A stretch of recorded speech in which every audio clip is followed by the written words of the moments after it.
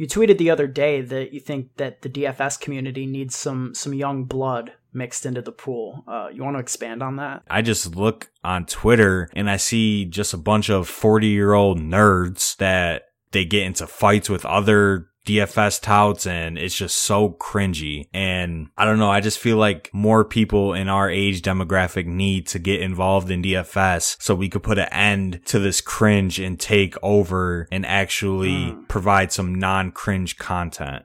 But that, I'm not atting anybody. Okay. I mean, you're definitely subbing the Awesemo Empire Maker exchange. 100%. Yeah. I mean, that is just so cringy, man. You got dudes saying, I'm the best head-to-head player in the world, blah, blah. Like, bruh, come on. That's just so cringy to me. I know I've used that word a lot, but when I read that, I'm just like, what are we doing here? These dudes are grown-ass men arguing about who's the better head-to-head player in DraftKings. Like, come on, my guys. Like, what the fuck are we doing here? Like, for real. It shows to me, especially in the lingo, right? Yeah. That's a major separating point, I think, from like when I listen to podcasts versus like how I talk. Like, these dudes just have no sense of being in touch with the times. Yeah, there are plenty of highly credible DFS analysts that, I listen to and I watch their content, and, they'll have exchanges with people on Twitter that might be in tune with the times, and the exchanges are just so cringy because they don't understand any of our lingo or how we act, and it's just so weird to me. Half of these people probably don't even know what no cat means, so when we have like a clip and one of them might see it, they'd be like, what the hell are these kids talking about? And it's just mad funny to me. So that was basically the underlying basis of me tweeting that. Is I think there are not enough young people in our space, and that might be for whatever reason, but I hope more young people start to get involved and can be less cringy than some of the stuff that I see on a daily basis on Twitter. More youth, less receding hairlines, DFS. That's the platform.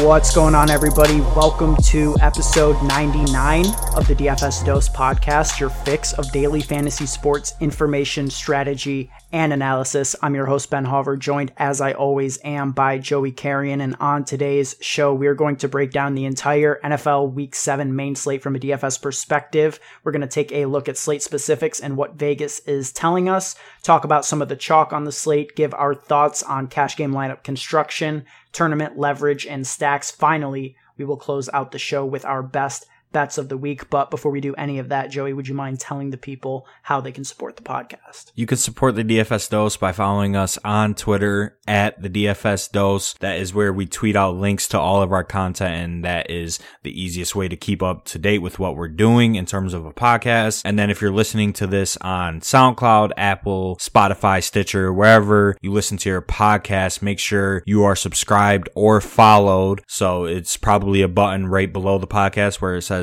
to subscribe or follow. Make sure you are doing either one of those on whatever platform you use. And then you can also find us on YouTube at the DFS Dose. My video just came out yesterday on the DFS Dose feed. Ben's video will come out tomorrow on that same feed, plus his cash pool article will be accompanied by that on the dfsdose.com. So make sure you guys check all of that out as we help you guys try to sail to the money in week 7. Yeah, and if any of you guys out there were a little bit triggered by the intro and you're having trouble figuring out how to subscribe to the podcast, just ask your kids. They can help you with the phone to figure it out. But yes, Joey, let's dive into the week 7 main slate. Vegas notes to start off, this is an 11-game main slate with 7 games early and 4 games in the afternoon. Thank God we have a full afternoon slate. We won't be pigeonholed into a terrible red zone channel experience this week, thankfully. Last week, looking at the slate, it felt like just a really ugly slate with a lot of the best offenses in the league off of it. This week, we've got a full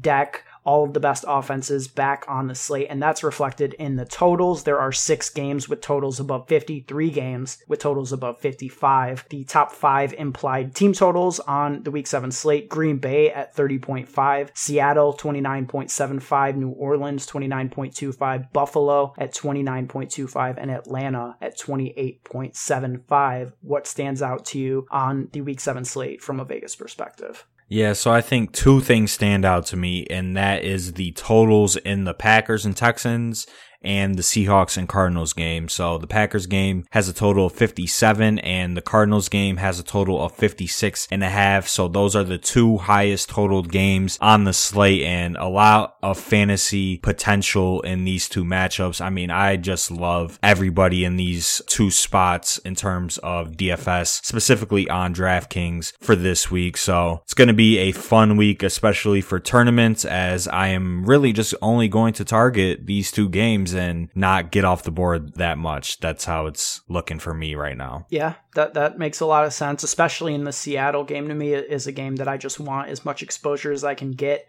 When I first looked at the slate, the thing that stood out to me was that I would not have a chance to buy low on some of the top tier offenses that I was hoping to buy low on. Teams like Green Bay, who really struggled on offense last week, but they come back and have the highest implied team total, so it's not going to be sneaky whatsoever. Same thing with Buffalo as a team that stood out after having 2 down weeks on offense. I was hoping that, maybe it would be sneaky. You could get some of those guys at lower ownership, and you might be able to in Buffalo more so than Green Bay, but still the team totals are so high and the matchups are so good for both of these teams that I don't think we're really going to see any type of significant ownership discount birthed by recency bias. Yeah, I definitely agree with that, but I also do like some of these ancillary stacks that we'll get into in the tournament section as well. Absolutely, so make sure you stick around to the end of the show when we get to our tournament stacks, leverage, and long shots. But as we always do, we're going to start off by talking some chalk. At the quarterback position, there are 2 main options, in my opinion, that are going to come in as really highly owned.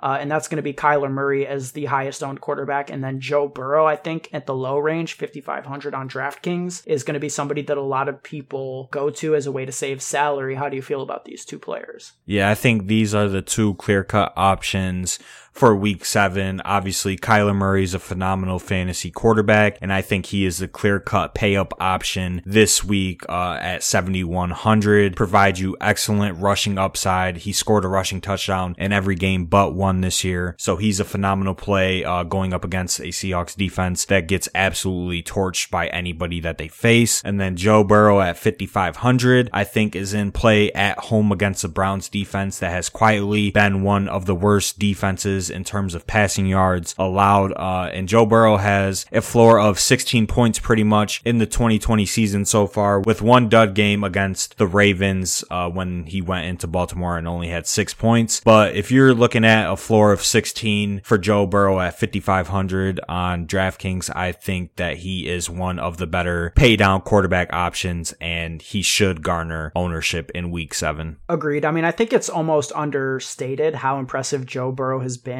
to start his NFL career, at least statistically. He's thrown for 300 passing yards in 4 of his first 6 NFL games. I mean, that's pretty impressive in my opinion. I mean, the touchdowns haven't quite been there, only averaging 1 touchdown per week, but just due to, how fast the Bengals play and the amount of attempts that Burrow is getting off in these games, I think that he has a pretty high floor at an affordable price tag, and he's getting a nice, decent discount due to having pretty difficult back-to-back road matchups against Baltimore and Indianapolis over the last 2 weeks. So I think it's a great bounce back spot for Joe Burrow. But to me, Kyler Murray is going to be a priority this week. I think he is well worth the salary to get up to him at 7,100. And you talked about how Seattle has been getting, basically eviscerated by everybody they've played on the other side of the ball. They're allowing the 6th most rushing yards to quarterback per game, 3rd most rushing touchdowns to quarterback per game, and 2nd most fantasy points to quarterbacks per game. Kyler's floor floor has been 24 points this year, no games under 24, and his rushing stats are just, they're phenomenal. He's the best rushing quarterback in the NFL this year, averaging 8.5 attempts per game. His 16-game rushing pace would be 136 attempts for 986 yards, right on that 1,000-yard rushing baseline. 6 rushing touchdowns through the first 6 games, only 1 game without a rushing touchdown. I mean, to me, he is extremely safe with a really high ceiling and a spot going against Seattle that can push this game to be an absolute shootout. And coming off of a week where he only had a 37.5 completion percentage, I think that rebounds. He had no less than a 65% completion percentage in any of the other games that the Cardinals played this year. So Kyler Murray, the best quarterback play on the board pretty easily, in my opinion. Yeah, I definitely agree. And I'm probably going to make it a point to fit him in my cash lineup this week. He's just an outstanding play in that price range. So I love Kyler Murray as well. In terms of running back chalk, there are 3 guys that, we're anticipating to sort of dominate ownership. It'll be Alvin Kamara, Aaron Jones, and Kareem Hunt. Which of these guys are you leaning towards? Are there any of them that you are less favorable towards in terms of a high ownership play, or are these guys pretty safe bets in terms of ownership and being worth it? Yeah, I think all 3 of these guys are good plays and should be safe for you if you want to play them in cash games. I think Kamara stands above the rest at home against the Carolina Panthers team. And I mean, we talk about it every week. The Panthers get absolutely dominated against opposing running backs. They give up the most catches to opposing running backs besides the Falcons. They give up almost a touchdown per game to opposing running backs. And Alvin Kamara is quietly averaging 9 targets per game with a 25% target share in that Saints offense. So you're getting a running back 1 and a wide receiver 1 with Alvin Kamara. So at 7,900, I think he's a lock this week and I will be playing him. Aaron Jones at 7,200 is also a phenomenal play, averaging 18 touches in this Packers offense. Just one of the more talented running backs in the NFL going up against a Houston defense that we know is the worst run defense in the league. And not to mention the Aaron Jones returning to Texas narrative that happened last year when he returned to Texas to play the Cowboys. He put up a 40 spot in that game. So he's coming to Texas again, his home state, to play Houston. 7,200, a phenomenal play. And then Kareem Hunt is probably my least favorite play out of these 3, but I still think he is a phenomenal play at 6,800 as the clear-cut RB1 in Cleveland. So I think they're all great plays. Kareem Hunt, to me, I have the least interest in just because at 6,800, I think that he's close enough in price to Aaron Jones that Aaron Jones should be a clear priority, and he's priced above guys like Connor and Mike Davis and Chris Carson in that range that I like a little bit more or equally to him, and you're going to be getting an ownership discount, especially for tournaments. So I don't see myself being too heavy on Kareem Hunt this week. The other 2, a lot more difficult to fade. In terms of Alvin Kamara, you mentioned that he's averaging 9 targets per game. Do you think that there's any chance that comes down with the return of Michael Thomas this week, or does Thomas's return more so relegate guys like Emmanuel Sanders and Traquan Smith to secondary roles, and Kamara should be fine? I mean, how's that going to play out? Yeah, I definitely think it's the latter. Traquan and Sanders will take a back seat to MT and Kamara. So I don't think Michael Thomas's return will affect Kamara that much. Now, he might not average 9 targets per game, but even if he gets 6 to 8 targets and, 6 to 8 catches per game, he's still a phenomenal play this week at 7,900 at home against the Panthers. So like I said, he's a lock for me in week 7. Only the second time this year that he's been priced under 8K. So yeah, Alvin Kamara, clear cut, probably my favorite running back play on the slate. And then Aaron Jones. I mean, it's like deja vu, Joey, because a lot of the numbers are telling me that he is not a phenomenal cash play, but the thought of fading 2 hyper-talented running backs against the Texans in back-to-back weeks, it just has me sick to my stomach. I can just feel if I were to fade Aaron Jones, he would be very likely to drop another 40 bomb on my head, just like Derrick Henry did last week. But the numbers, Joey, I mean, there are legitimate concerns, in my opinion, with Aaron Jones in terms of his floor, because although he's averaging 23.6 fantasy points per game, he's actually only had over 23 points in one spot in his blow-up game against Detroit. Other than that, it's been 22 points or under. He's had under 20 points in 3 out of his 5 games. He's played on under 60% of snaps in 4 out of his 5 games. And to me, that is just a recipe for fade at a high ownership and a guy who's in a defined committee, especially with a guy like Jamal Williams, who has a good chance to siphon off receiving work, despite Aaron Jones being a phenomenal pass catcher. So, are these concerns overblown? Should Aaron Jones just be, as much of a lock as Alvin Kamara, if not more? Or are we kind of overvaluing matchup? That's a loaded question, Ben. And I think my thought process on this is Aaron Jones is still averaging 18 touches per game, 18.6 to be exact. He has no game with less than 2 catches. So you're getting a 2 catch floor, and he has multiple games with 4 or more receptions. So I like his receiving floor. I like his talent as a running back. And I think there needs to be context in these games. Like against the Bucks, they were getting blown out, so he got taken out. Against the Falcons, they were blowing out the Falcons, so they ran Jamal Williams more. Week 1, they were blowing out the Vikings, so they ran Jamal Williams a little bit more. So we've seen Matt LaFleur take out Aaron Jones when the Packers have these games in control. Now, I will say the Texans aren't a good team, but I think they can keep this game close due to the talent that they have on their offense and with the Packers defense not being that good. So I would expect Aaron Jones to have a larger snap share in this matchup. I think they want him to be around 70%. I think that's the goal. But if he gets less, I think that's more because of the game script that the Packers get into is when he's less than 70%. But like I said, if he's still getting 18 to 20 touches, I don't think you can fade him at 7,200 just due to the matchup, due to his reception floor and his reception upside. And with him being probably a top 6 or top 7 running back in the NFL right now in terms of talent, I'm not fading Aaron Jones. Same thing with Derrick Henry last week. No shot. All right. That is fair analysis on Aaron Jones. And I won't fade him either. Last week, trusted the process. Process burned me. Now I'm just going to go after the results. Aaron Jones for the win. In terms of wide receiver chalk, Terry McLaurin is going to be stone chalk, highest owned wide receiver on the slate pretty easily. Before we started recording, I noticed a tweet from the legendary Peter Overzet saying that Terry McLaurin chalk is going to be like Will Fuller chalk week 5 last year when he snapped for 50. And I could see that happening with McLaurin in this spot. Yeah, McLaurin at 5,800 is probably the best play on the board this week at home against a Cowboys defense that literally lets anybody do anything they want against them. And we know that McLaurin is a very talented player. He's top 5 in the NFL in target. He's top 3 in terms of target share in the NFL. He's just a phenomenal play this week at 5,800. So everybody's going to play him.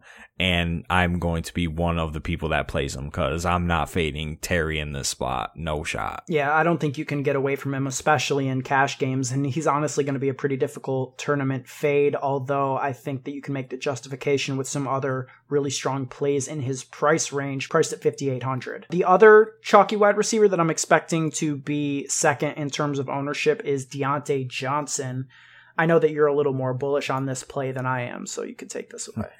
Yeah, Deontay Johnson, he burned people the last 2 times that he's played, but they dropped his price all the way to 4,200. And this is a guy where his price got up into the mid 5Ks at his peak. So you're getting a severe discount on a talented player that gets targets when he's healthy. As we saw in week 1, he had 10 targets. Week 2, he had 13 targets. Now it might be more thin because of his injuries and because of the emergence of Chase Claypool, but one can speculate that Deontay Johnson and Claypool are the Steelers' top 2 wide receivers and not Juju. So I would much rather play Deontay Johnson than some of these other guys in his price range, and I think he is a phenomenal cash play this week if you need to save the salary. It's a fair point, but the thing with the Deontay Johnson play is that he was getting those targets force-fed to him prior to Chase Claypool's breakout, and I am just not ready to,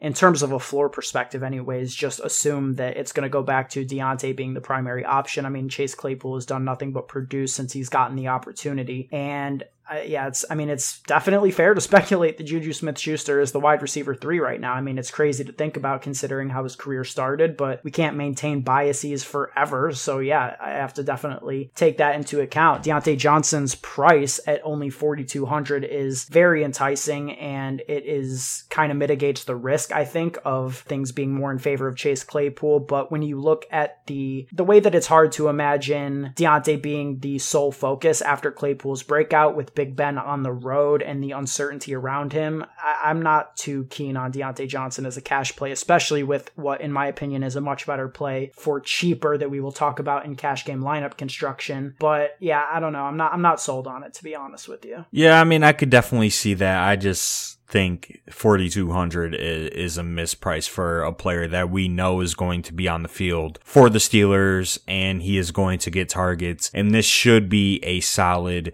game environment with the Steelers and Titans. And Tennessee has actually been playing at a higher pace this year, so that could speed up the game, which could cause for some fantasy goodness in this spot. So I just like his price tag at 4,200. I think it's too cheap. In his 4 games played, he has an equal amount of games under 1 point as over 1 point.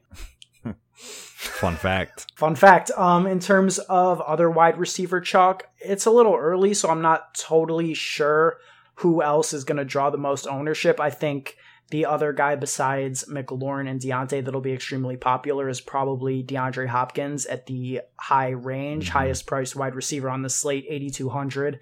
In the nut matchup going against Seattle, who is by far allowing the most wide receiver points per game. When you pair that with the fact that Kyler Murray is going to be the highest owned quarterback on the slate, I mean, it just makes a ton of sense that Hopkins will draw intense ownership despite a relatively disappointing game in primetime on Monday night. Yeah, I definitely think Hopkins will have ownership in this spot at home against the worst secondary in the NFL. And we've seen it every week so far. There's at least one high-priced wide receiver that is chalk. So I definitely expect that to be DeAndre Hopkins. But I just want to shout out 2 guys that I think will carry ownership in this week, and that is Keenan Allen at 6,200. I think will garner a good amount of ownership if he's good enough to go. Keenan Allen is leading the NFL in terms of target market share for his team at 29%, and it'd be higher if he finished that game against the Saints. And he's just a target monster in a solid matchup at home against the Jags. So I think he'll have ownership. If he's out, Mike Williams will then become one of the best plays on the board at 4,700. So that is something to keep an eye on. I also think Christian Kirk could be chalk come Sunday at 4,900. A phenomenal play in the same spot as D-Hop at home against this terrible Seahawks defense. And everybody saw his blow-up game on Monday Night Football. So I think a lot of people will go back to him in this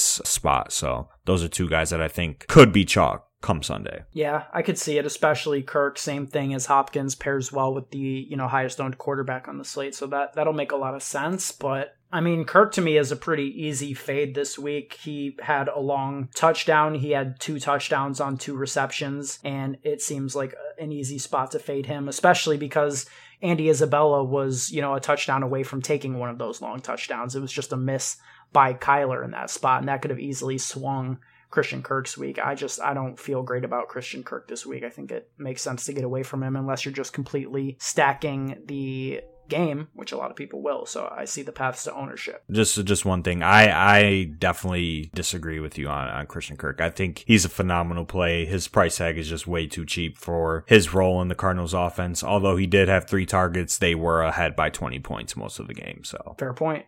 At tight end, I think Austin Hooper is going to end up being chalk when it's all said and done. There's a chance that guys like Anthony Firkser could, but with Jonnu Smith returning to practice Wednesday, that seems in doubt. Firkser would be a phenomenal play in my opinion at 3K, but with Hooper at only 4K having a consistent share of targets, he's going to project well. Cincinnati's allowing the 5th most receptions per game to tight end and the 7th most fantasy points per game to tight end. It makes a lot of sense to me for Hooper to be the highest owned tight end on the slate. Yeah, I definitely think Hooper will be chalk if those injuries don't open up the pay down tight ends in Anthony Firkser and Albert O. I'm not going to say his last name because I have no idea how to say it, But it looks like Noah Fant is going to be back for the Broncos this week, which would take Albert O out of the equation. And Jonnu Smith did return to practice, but I think there is a possibility that he could still miss because it is an ankle sprain, and I don't know if he can get back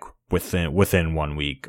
Ankle sprains are tough, so we'll see on that. But if the injuries don't open up those two guys at the bottom, Hooper definitely, and then I think Hunter Henry, we have to mention, will have ownership as well for only $500 more. In just as good of a spot as Hooper is Hunter Henry, and he's getting targets in the Chargers offense, so I like him a lot too this week. I like both of them if the cheap guys don't open up. Let's move on to cash game lineup construction. We already touched on this in terms of quarterback. I think that there are pretty much two clear options that stand out in Kyler and Burrow as the chalky guys, and also the best plays for cash games. There's some mid-range players, guys like Stafford, maybe Justin Herbert, if you're interested in that vibe. But I think, in my opinion, Kyler Murray should be a priority play, and finding the money to get up to him at 7,100 is something I'm going to try my absolute hardest to do this week. Yeah, I definitely agree, but if you're paying up for Kyler and paying up for Kamara and paying up for Aaron Jones, you're going to need some value. So who is your favorite value wide receiver? I mean, I already know. I'm just setting you up to talk about your son. Who is it? Yeah, well, it's the Chiefs wide receiver 1, who's highly underpriced on the slate. So I know what you all are thinking. You're going over to DraftKings and you're scrolling and you see Tyreek Hill, right?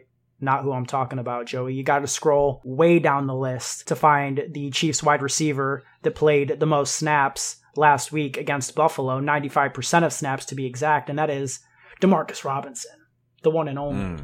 He is 3.4K. Mecole Hardman only played 40% of snaps last week. Demarcus Robinson is the clear-cut wide receiver 2, all jokes aside, in Kansas City. With Sammy Watkins out, Mecole Hardman is nothing more than a gadget player in this offense right now. And Tyreek Hill, obviously still the wide receiver 1, but the thing is no defense can possibly key in on Demarcus Robinson. They're going to have to be focused on Tyreek and Travis Kelce. So for 3.4K, yeah, I mean, I know that in your opinion, it's something like 6 targets is his ceiling or whatever, and to me that's completely fine. It's like paying down at tight end. I'm willing to accept 6 targets in one of the best offenses in the NFL for only 3.4K, and it frees up your salary in just a crazy way that lets you fit Kyler, lets you fit Aaron Jones, lets you fit Alvin Kamara. So I think that, to me, Demarcus Robinson is one of the best cash plays on the slate, and if he comes in at low ownership as well, I'm going to be going there in tournaments heavily. Yeah, I mean, I like the rant, I like the analysis, but I'm definitely not playing Demarcus Robinson in cash. So listeners, take that as you will, depending on what you think of Ben and me. I'm not going there. 3,400, don't care. I think there are 2 or 3 viable wide receivers that you can play to relieve some salary in the 4 to 5K range, which we talked about in the chalk section with Deontay, Mike Williams, and Christian Kirk. I think they're all better plays than Demarcus Robinson. I think the wide receiver 2 role in Kansas City doesn't really have that much fantasy upside. I mean, we've seen it with Sammy Watkins. He hasn't been a consistent fantasy player at all in his tenure in Kansas City. Demarcus Robinson is a career bum. He has 1 game in his 5 years in the NFL with over 100 yards. In pretty much every game that he's ever played in, he's had less than 60 receiving yards. So this is not a guy that I am playing. He is most likely the 4th option on the team, could be the 5th option depending on how they integrate Le'Veon Bell into their offense. So I am not going there in cash, and I'm not going there in tournaments. And yeah, I don't know how you feel about that. There's a secondary reason why I think Demarcus Robinson is a phenomenal cash play, and it's because of what it allows you to do with your running back 3 position, right? We're obviously locking in Kamara and Aaron Jones. That seems like the obvious move for cash this week, and we want to pay up for Kyler as well. But unless you're willing to settle for a 3rd running back in the range of DeAndre Swift or Justin Jackson maybe, then I think that playing Demarcus Robinson allows you to have a 6K plus running back, somebody like Chris Carson or James Conner or Mike Davis or Kareem Hunt, whoever that may be for you as that running back 3 in cash games, Demarcus Robinson allows you to get there, especially if you have to be in the 4K range at tight end and play Kyler Murray. So to me, it's like you're going to play either Robinson or you'll play Deontay Johnson, who is a huge injury risk, and we already talked about his concerns, or you're going to play Christian Kirk, who could get 3 targets. I think that even though you can make the case that, yeah, Sammy Watkins has been extremely inconsistent and that role in the Chiefs offense is not amazing, if it was Sammy Watkins sitting there at 3.4K, he would be like 80% owned in cash. And I think that Demarcus Robinson won't get that respect due to his name, but... No, he won't get that respect because he's a career bum, Ben. Sammy Watkins, in terms of talent... is a career bum. What are you talking about? But in terms of talent and upside... is worlds above Demarcus Robinson. I mean, I'm not going to speak bad about Sammy Watkins. The man thinks that he's a horse in a human's body running on the field, and I'll always respect him for that quote. So I'm not going to dismiss you on that. Hey, yeah, I mean, shout out to Sammy Watkins, but yeah, I think the listeners can just know that you're on Demarcus Robinson and I am not on Demarcus Robinson. But I also believe that in terms of cash games, I'm fine with Justin Jackson. I know you aren't, but at 4,900, if you want to go there, I wouldn't blame anybody. He did have 20 touches against the Saints in that matchup when after Eckler got hurt, and Joshua Kelly had, I think, like 12 or 13 touches. So Justin Jackson is the lead dog in LA going up against the Jags. So a very good matchup for him, and 5 catches for him was definitely encouraging for 23 yards. So solid receiving floor there. But I think this could be a 4 wide receiver week in cash. Interesting. I think it definitely could be, because what I've been messing around with is you play Kyler, you play Kamara, you play Aaron Jones, you could play Terry McLaurin, Keenan Allen, then you go Christian Kirk and maybe Deontay Johnson, and then you play Austin Hooper. Or if Ferkser opens up, then it's even more money to fit in your flex. Like, I think 4 wide receivers could be the wave this week due to the lack of cheap running back options. Yeah, I mean, if you're telling me the 2v2 is like Demarcus Robinson and Chris Carson versus Deontay Johnson and Christian Kirk, that's pretty easy in my opinion, but I won't keep hammering the same point. Let the listeners think on that for themselves. The problem for me in terms of those mid 5K and under running backs is, like, I don't trust Justin Jackson to maintain the role that he had. Like, I think it could easily swing in Joshua Kelly's favor.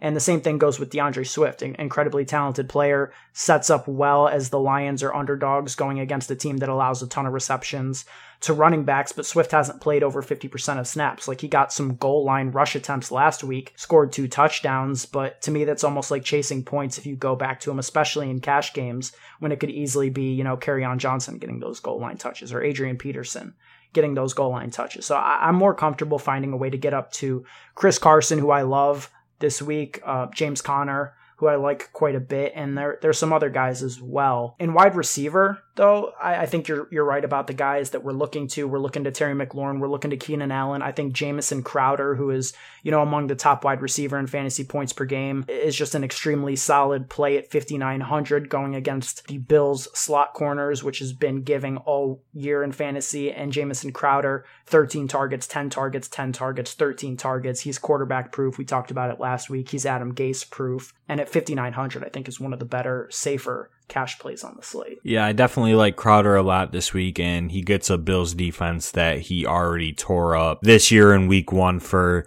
what do you have, 27.5 points in that matchup. The only thing is, if Flacco starts, his upside is severely lowered, in my opinion. Flacco is just god-awful, and I don't like playing Jets wide receivers if Flacco is throwing them the ball, so I probably won't go there, but I still think he is a solid play. But in terms of wide receivers, I like the mid-range, and we talk about it every week. You want to get these guys in this 55 to 6,500 range, and I don't think you can go wrong with AJ Brown if you want to go there. Chase Claypool at 5,700 is a good play in my opinion. DJ Moore and Robbie Anderson are 2 good players at cheap price tags if you don't care about defense, if defense doesn't matter to you. And DJ Chark and Juju are both 5,500, even Tyler Boyd at 5,400. You can get very good target shares in this mid-range, so I will not be paying up for a wide receiver once again in cash games. I too will learn from the mistake that I made last week, not following our own advice, which is to stick to this mid-range in cash. At the high end of the mid-range, I'm okay with, I think, going up to Kenny Golladay as the highest priced guy I would consider in cash at 6,700. Yep. Marvin Jones missed practice on Wednesday. I think that Golladay would become stone chalk if Marvin Jones were to miss, but going against the Falcons is one of the best matchups, and Kenny had a few PI calls last week that could have turned his good game into an absolute monster game. I think Kenny Galladay's monster game is coming soon. Could be in this week in a high-totaled game in a great matchup. I also like Tyler Lockett at 6,600, coming off of two semi-disappointing games going against the Cardinals in this huge totaled game. Tyler Lockett is definitely underpriced in my opinion at 6,600, but yeah, like with AJ Brown, Crowder, McLaurin, Keenan, like that it's just such a loaded range that you don't have to go up to the Hopkins, Adams, Calvin Ridley, Michael Thomas here. Absolutely not in cash this week. So definitely going to stick to my own advice, to our own advice in terms of that this week, and not pay up like I did for Adam Thielen. Yeah, and it didn't work out, and you gotta learn from your mistakes. So as long as you go in the mid-range this week, I think it'll be a W. No mistakes in life, only lessons. That's a Big Sean quote. Facts. These boomers wouldn't know what Big Sean is. We don't take L's. we get lessons. Something like that. Something like that, yeah. Tight end. Every week is a pay down week. That's a quote from you. And I believe that it holds true this week. We already touched on it. I think the guys that we mentioned are the guys you should be considering. Hunter Henry and Austin Hooper at the high end of the price range, 4,500 to 4K. And you could look to some other guys like Ferkser potentially, or Anthony Aquagumanon? No, Aquagumanon? I will give anybody $100 if they can pronounce his name right on the first try. I'm not trying to even be disrespectful, but man, that's just way too many letters, and yeah, I can't do it. So tight end, pay down, right? Yeah, definitely pay down. Hopefully Ferkser opens up, because at 3K he will be one of the best plays on the board if Jonnu is out, but we'll see if that happens in the next coming days, and he would be absolute stone chalk if Jonnu were to miss. But if not, like we mentioned earlier, definitely Austin Hooper, even Hunter Henry if you want to go there. I think those are the two clear-cut options. I think Ebron at 4K is also a very good play at tight end this week. So 4,500 is the max I would spend on a tight end. That is fair. Let's transition here to tournament strategy, and I'm going to mention a guy right off the top that I think is cash game viable, but is a little bit off the board, so he counts for both segments, both cash game lineup construction and tournament strategy, because he's going to come in with low ownership. And Joey, I don't think you're going to be on board with this, but TG3, Todd Gurley. And let me tell you why. Falcons, top 5 implied team total on the slate. Home favorites against a bottom 5 rush defense in the Lions. He's averaging 18.5 touches per game. He's had the second most red zone rushing attempts in the NFL behind Derrick Henry. He's been getting more involved. Snap percentage has risen in 4 consecutive weeks, 4.5 targets over the last 2 games. If he has that type of receiving role going forward, his floor is higher, and everything about this says that he's an absolute smash play at only 6K. Todd Gurley, yes or no? Goodness. I talked about him in my video that came out yesterday, and I just hate playing Todd Gurley because he's absolute dust. He is just dusty, and I don't like playing him. I will say I did play him in week 5 in the Millie Maker and got his 28-point game, his highest of the season. So shout out to him. But I mean, the 20 attempt for 47 yards, which he had against the Vikings, is always a possibility with Todd Gurley. Him averaging less than 3 yards per carry and having no production is in the range of outcomes. And I just don't think I can lock that into my tournament lineups. Although the matchup is great, I might have one share of them. I just don't know if I personally can withstand the dustiness that he shows on a weekly basis, and it'll just hurt my soul if he busts and I willingly talk crap about him and play him. I mean, fair, but he has produced in certain spots. Like you said, the 28-point game, did that on 18 touches against the Panthers, and I think he could do it against the Lions too. The Lions just have no semblance of a rush defense, and I think that he'll be pretty good pivots off of a lot of the chalky plays. I mean, he'll be, like 10% owned probably, maybe less? Yeah, definitely, I would say around 10%, and I think he's a good leverage play off of that game because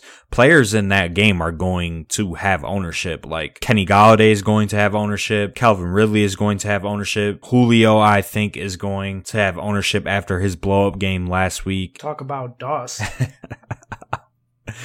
Oh, Benny. And people are going to stack this game, I think.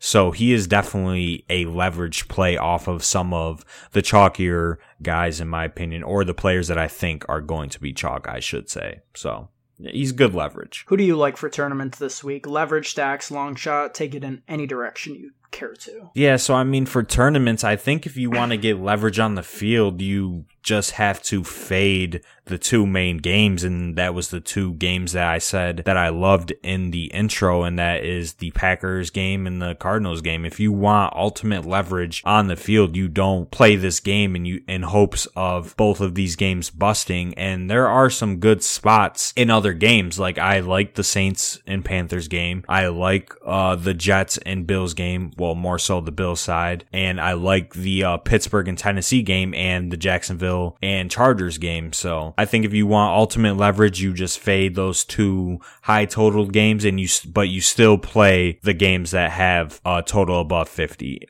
So I think that is one way that I'm going to go in my tournaments. Yeah, and another good spot I think for leverage this week, and I'm not sure yet because I haven't seen a full ownership rundown, but I think that depending on what the ownership comes in as, I think Davante Adams is going to be an ownership leverage spot. He will be leverage off of DeAndre Hopkins, who I'm expecting to be extremely high owned in that same price range, and he'll be leverage off of Aaron Jones, who will undoubtedly be one of the highest owned running backs. And getting some exposure to Davante Adams after he returned, still had 10 targets, but a relatively disappointing day, only went for 6 for 61 against the Bucs, gets a much better matchup against Houston in this spot, and just provides ultimate leverage. If you can get him at, like 10% owned, I think that he'll be a smash leverage play. And my favorite long shot is in that same game, as somebody that I think you can get some good leverage on the high-priced pieces of is David Johnson, who, I guess I'm just all about the team dust for running backs this week. Definitely. And Todd Gurley and David Johnson. But, David Johnson's workload has been consistent. He's getting decent targets. He's getting decent attempts. He hasn't put together a monster game, but Green Bay right now is allowing the most fantasy points per game to running back in the NFL. Even more than Houston is. And Houston is the home team here. They're not favored, but they're the home team. David Johnson could potentially finally have that breakout game in this spot, I think. And, people are going to be looking to Aaron Jones. They're going to be looking to Davante Adams, to a lesser extent, Will Fuller, the passing games. And I think he'll probably be the lowest owned piece with a high ceiling in this game. Yeah, you're all about the dust this week, so I respect you staying on brand for this week. I'm Dust Daddy. Yeah, you're king of the dust this week, so yeah, I probably won't play any David Johnson, but he will be a good leverage play off of some of the chalkier guys in that game, and he does have a cheap price tag, so don't hate anybody for going there. But my tournament long shot is a wide receiver, and he goes by the name of DJ Moore at 5,600. So with DJ Moore, you're going to get leverage off of the chalk guys that are above him, and Terry McLaurin and Jamison Crowder and Keenan Allen, that are all within